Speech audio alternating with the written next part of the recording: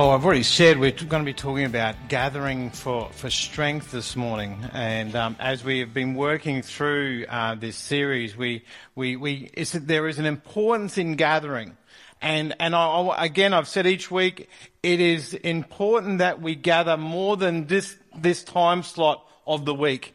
Like I suppose when I was probably in my teens and in my 20s, the idea was church was something that you went to, it finished, and you went away from church. And you may have then gone, we go to a Bible study or something during the week, and that was church.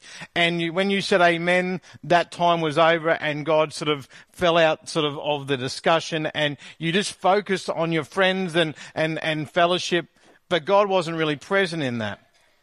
And the thing is that I don't know if that was a me thing. That could have really been a me thing. But I've realized over time the church is something that actually is alive and moving, or should be, during the whole week. When you go home, you are the church. When you go to work, you are the church. And that does not mean that I'm going to just go up and start preaching at your friends and you go, I listened to you yesterday, I don't need to listen to you today. It's not going to be that. No, you are going to be the sermon preached in your workplace. You are going to be the sermon and the grace and the encouragement in your homes. You are going to be the light in your neighborhood. And so we are the church when we leave this place. So when I say we are to gather, don't just think 10 o'clock on a Sunday. Don't limit it to that. Because again, it may be serving together before church. It may be coming together to pray. It may be finding someone to catch up with and to encourage during the week. It might be going out of the way to actually to serve a family or someone in need.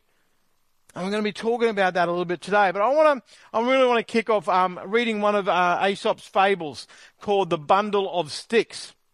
Now, there was a certain father who had a family of sons who were forever quarreling among themselves. Not like our families at all. Our families are full of peace and quiet and tranquility.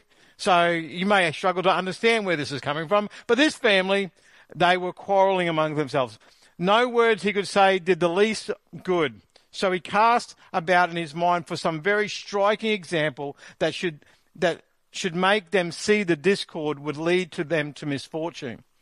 One day when the quarrelling had been much more violent than usual, and each of the sons was moping in a surly manner, he asked one of them to bring him a bundle of sticks.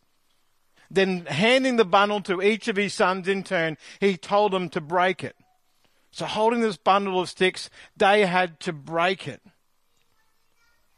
But although each one tried his best and groaned and sweated and sort of gritted their teeth, none was able to do so. The father then untied the bundle and gave the sticks to his son to break one by one. This they did very easily. My sons, said the father, do you not see how certain it is that if you agree with each other and help each other, it will be impossible for your enemies to injure you? But if you are divided among yourselves, you will be no stronger than a single stick in that bundle. Now, I realize this is a children's fable, and it could be applied to many situations. But today, how I want to sort of see how it pertains to the church. This lesson is simple and powerful one, that we are stronger together than we are alone, and that the church gathers for strength. Today I want to look at a number of passages throughout Scripture and include that one from 1 Peter.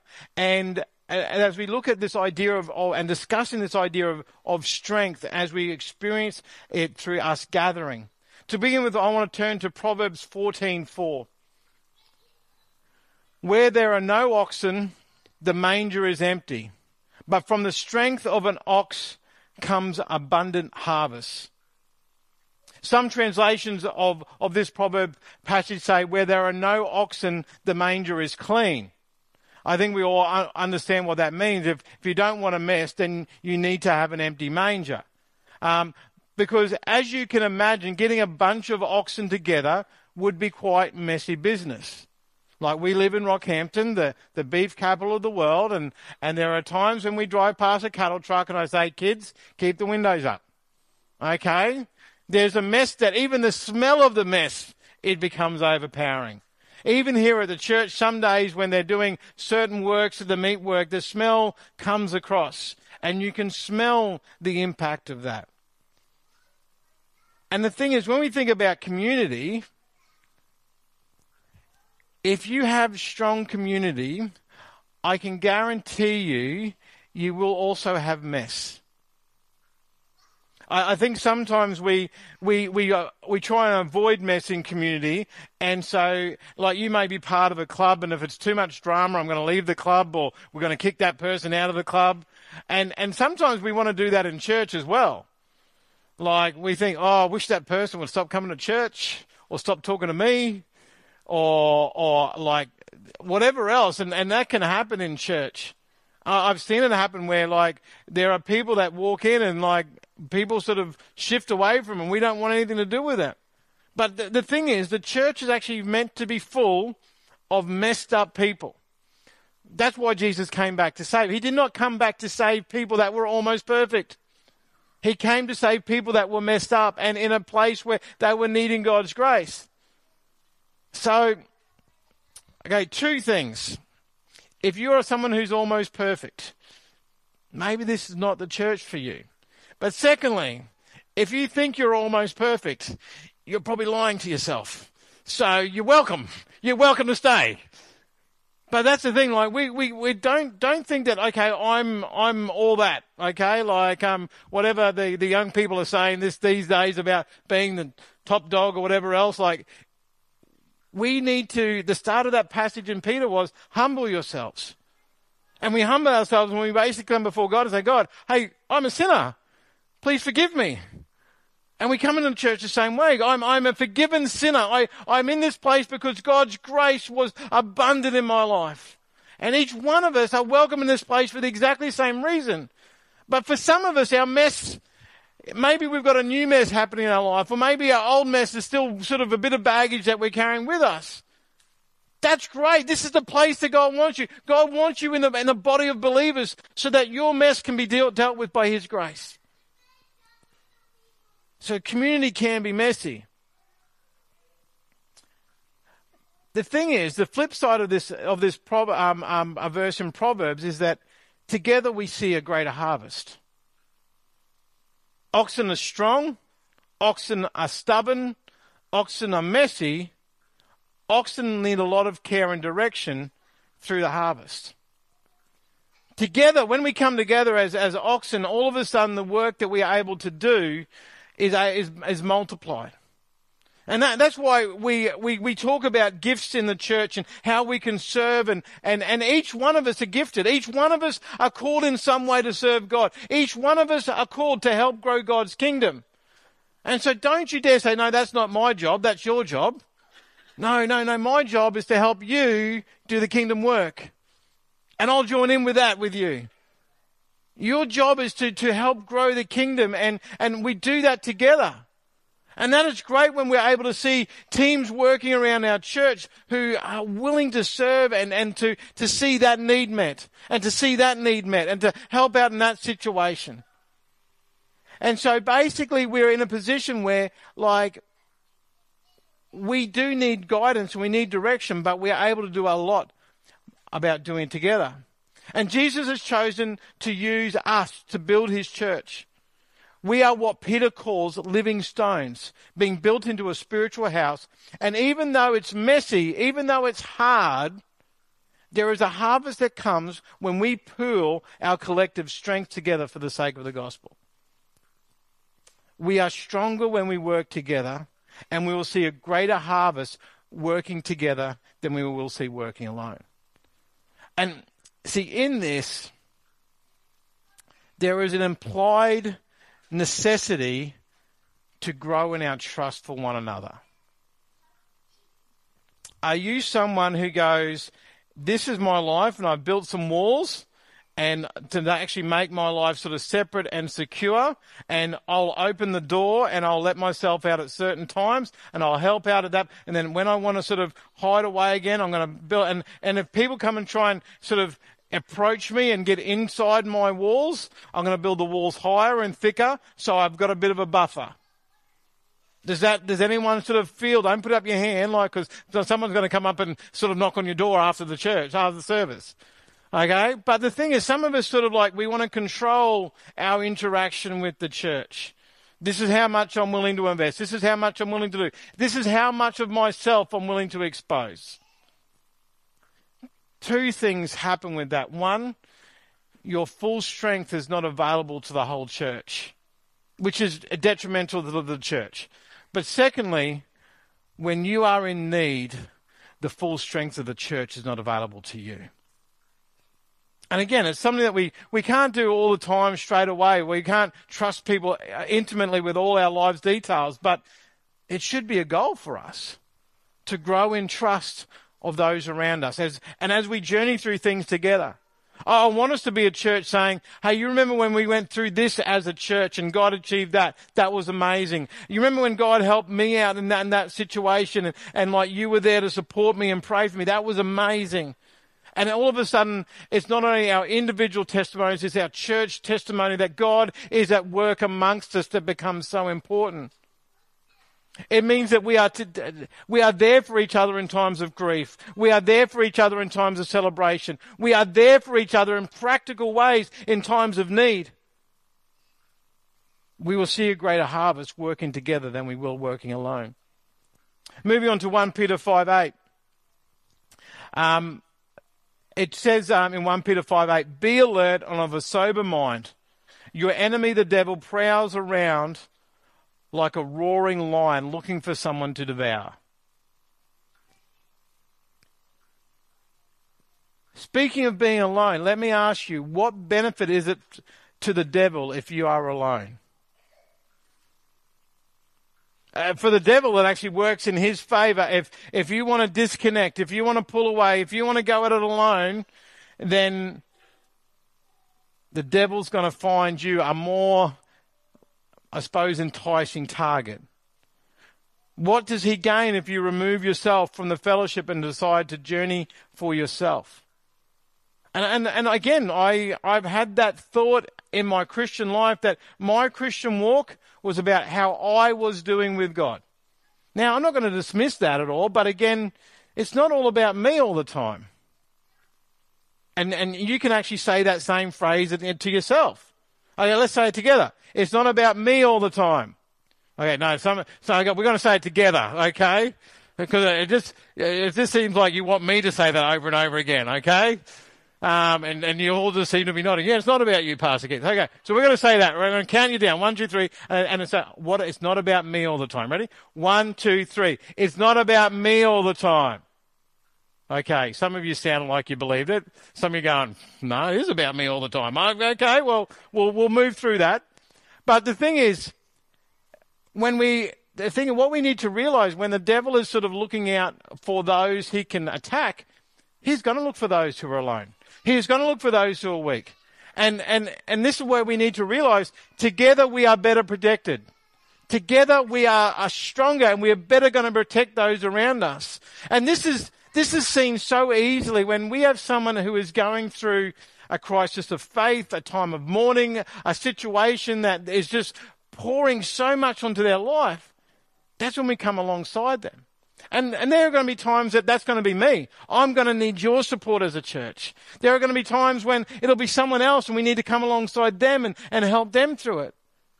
And it's important for us to understand that. But when we look at that verse that Peter has shared, that the devil prowls around like a roaring lion, first of all, Peter compares the hunting style of the devil to that of a lion.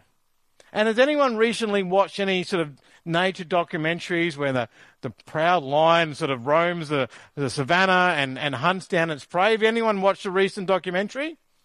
Lions are actually quite lazy hunters. They're not really go-getters.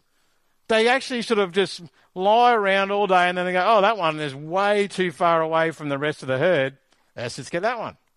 And that's what they do. And sometimes the male lions don't do anything. Okay, so I'm not going to draw any analogy to that at all this morning. I'm just going to just leave that one where it is. But the lions, they're lazy. They prowl around looking for the young, the weak, the hurt, the old. They don't attack the herd. Because a lot of times the herd have got things like these pointing horns or like something else that could do them damage. We don't want any. We don't want to risk ourselves. We want to get that one. And the devil's the same way. Like when we are a solid, praying, faith-filled church, the devil looks at us and goes, no, I'm not taking on that. Why? Because Jesus is at the center of that, and I'm going to get hurt. But if I can find that believer who is out by themselves, who is not walking closely with God, who is not praying, who has got doubts in his faith, who is not connected in, who is not protected, that's my target. Second point that I want to draw from this verse in verse 8, that Peter's, he doesn't say someone, the church or the small group. The devil, like a lion, is looking for an easy target to kill, steal, and destroy.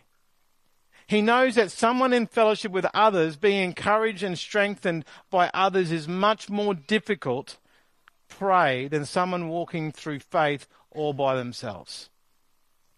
Now, again, depending on your faith journey right now, I'm not sure what this thinking does to you, going, wait a second, I don't feel that connected.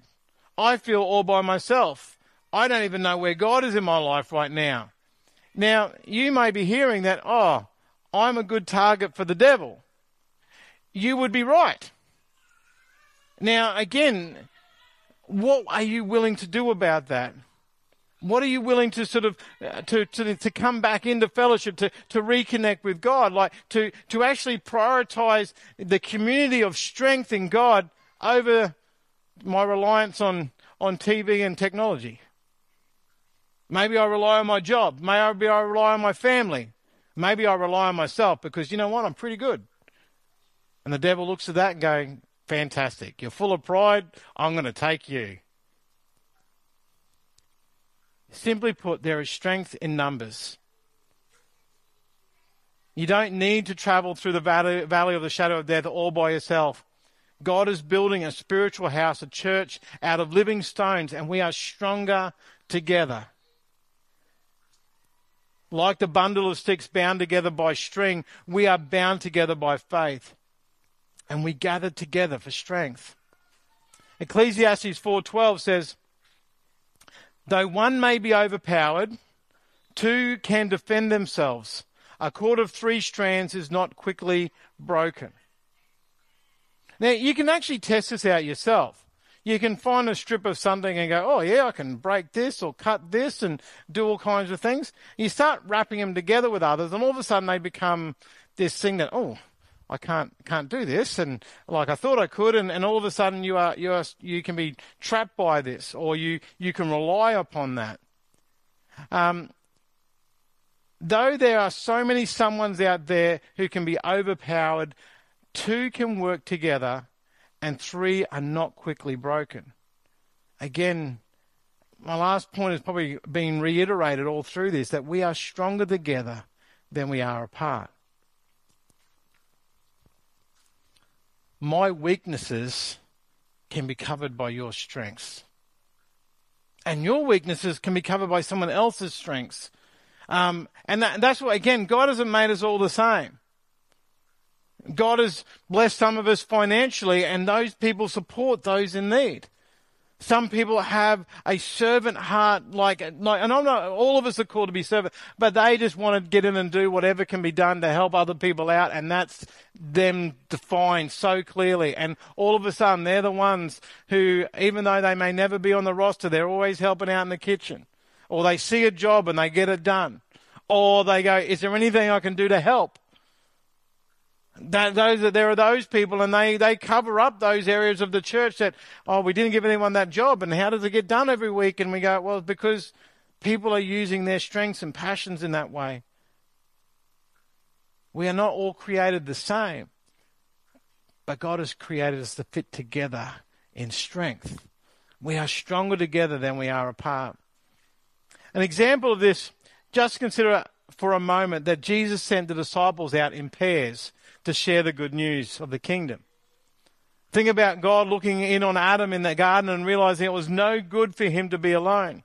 Think about the plurality of leadership modeled in the early church and the extensive list of people working together for the sake of the gospel.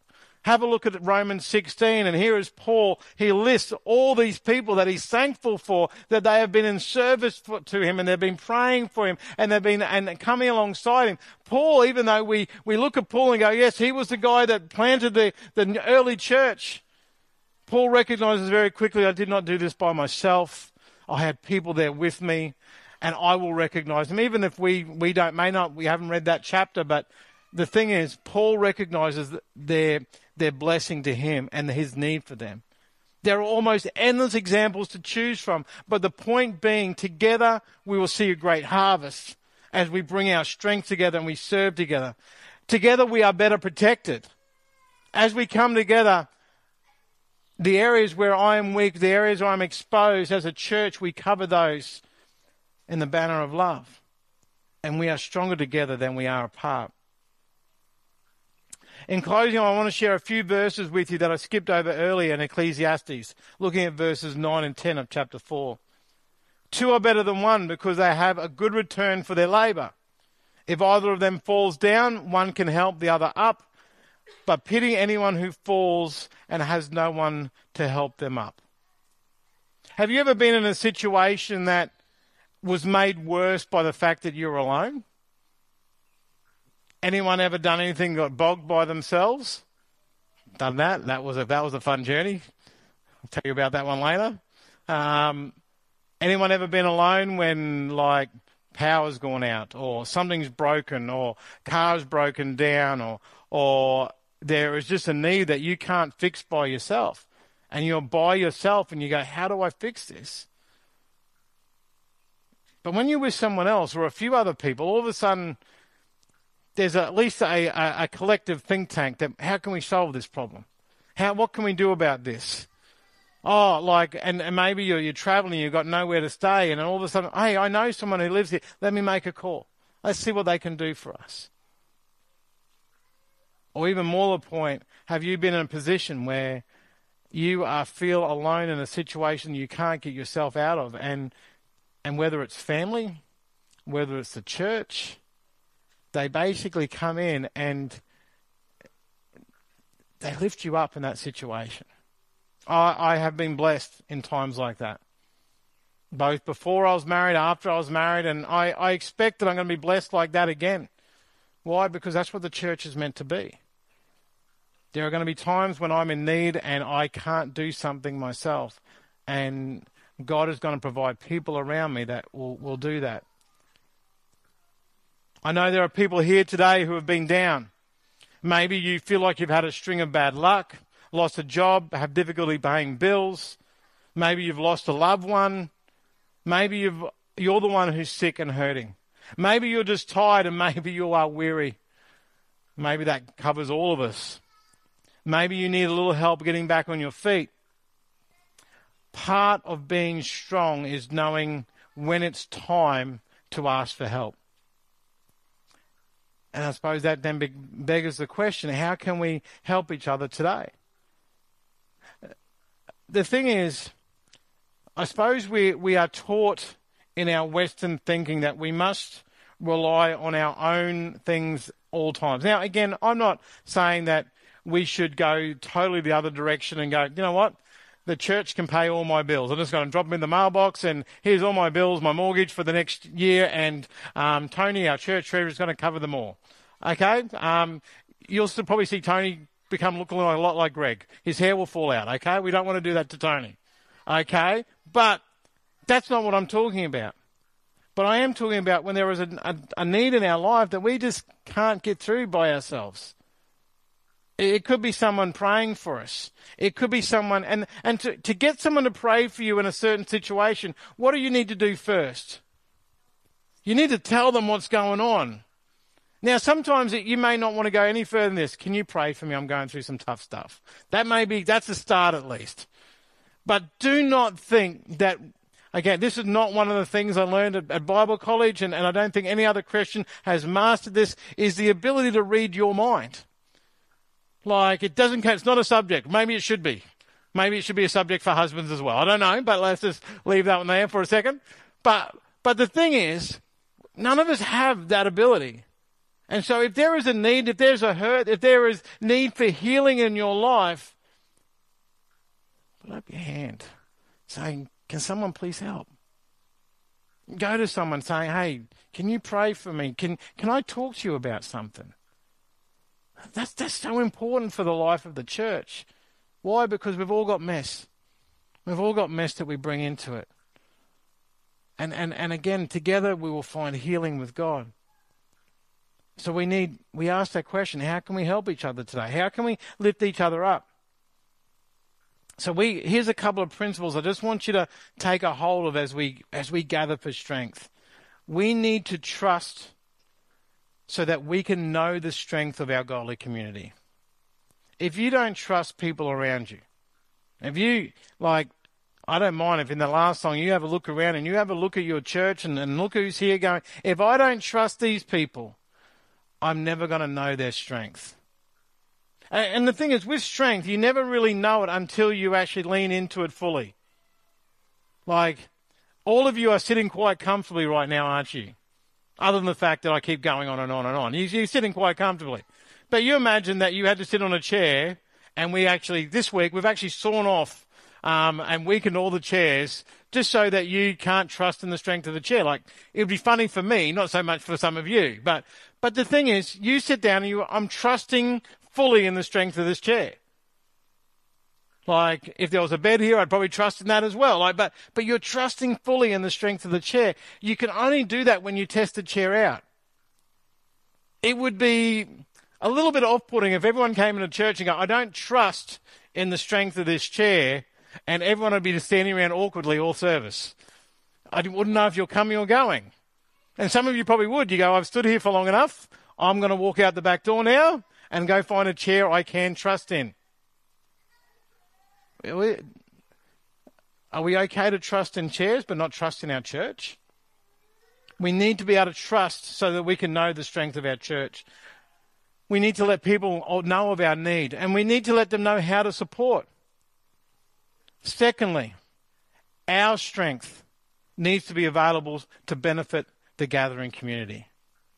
If God has gifted you, if God has blessed you in some way, if God has given you an experience that you've grown through, if your faith is solid, it should be available to others around you in our church. It's not just for you, because it's not just about who? Oh, some of you are listening. So, okay, we're going to have to go back to that point in the sermon. We're just going to rewind. No, it's not about who? Some people still going, you. Some people are a bit confused. So it's not about... Okay, I'm going 1, 2, 3. There we go. Sort of. I think this side's got it. I don't know about this side. So, but anyway, it's not about me. It's about how I can love, support, pray for, communicate, encourage, lift up, share with, serve those together who I fellowship with and I own as a church. We don't want to hide our gifts. We don't want to hide our experience. We don't want to hide our faith. We don't want to reserve it, saying, I'll give it to you, but not to you. We want to make it available. And as we hold up others using our strength, this is the brilliant thing. Others will hold us up. I've experienced that this very year as I've held other people up and used up my strength and used up my relationship with God to hold them up. Other people came behind me and lifted me up.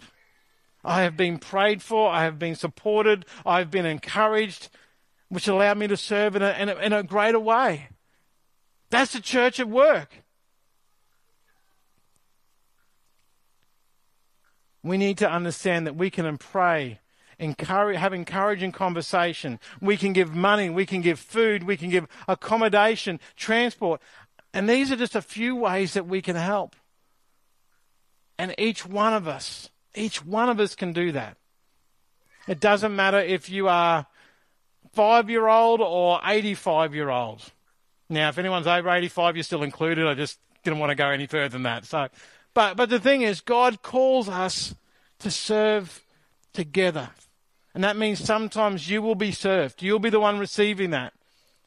And I have struggled with that at times in my life. I've struggled to receive the help from others. And I know some of you have gone through that exact same problem going, I can help, but I don't want help. Nah, that's not the church. That's not God's church. Be a blessing and be blessed. Give and receive. Serve and be served. And that is where we will understand that our true strength is being together as God's community. Let's just pray. Lord, I thank you that your strength is multiplied when we gather together. We gather together for the purpose of celebrating you and to worship you, to serve you, to see you work in and among us. And so, Lord, today I pray that as we think on these things, that we would be willing to trust others in our community. We would be willing to be present with our strength, with our gifts, with our faith, to share that with others around us. But we would also be willing to be open, to ask for help, to ask for the strength of others to lift us up through a difficult time.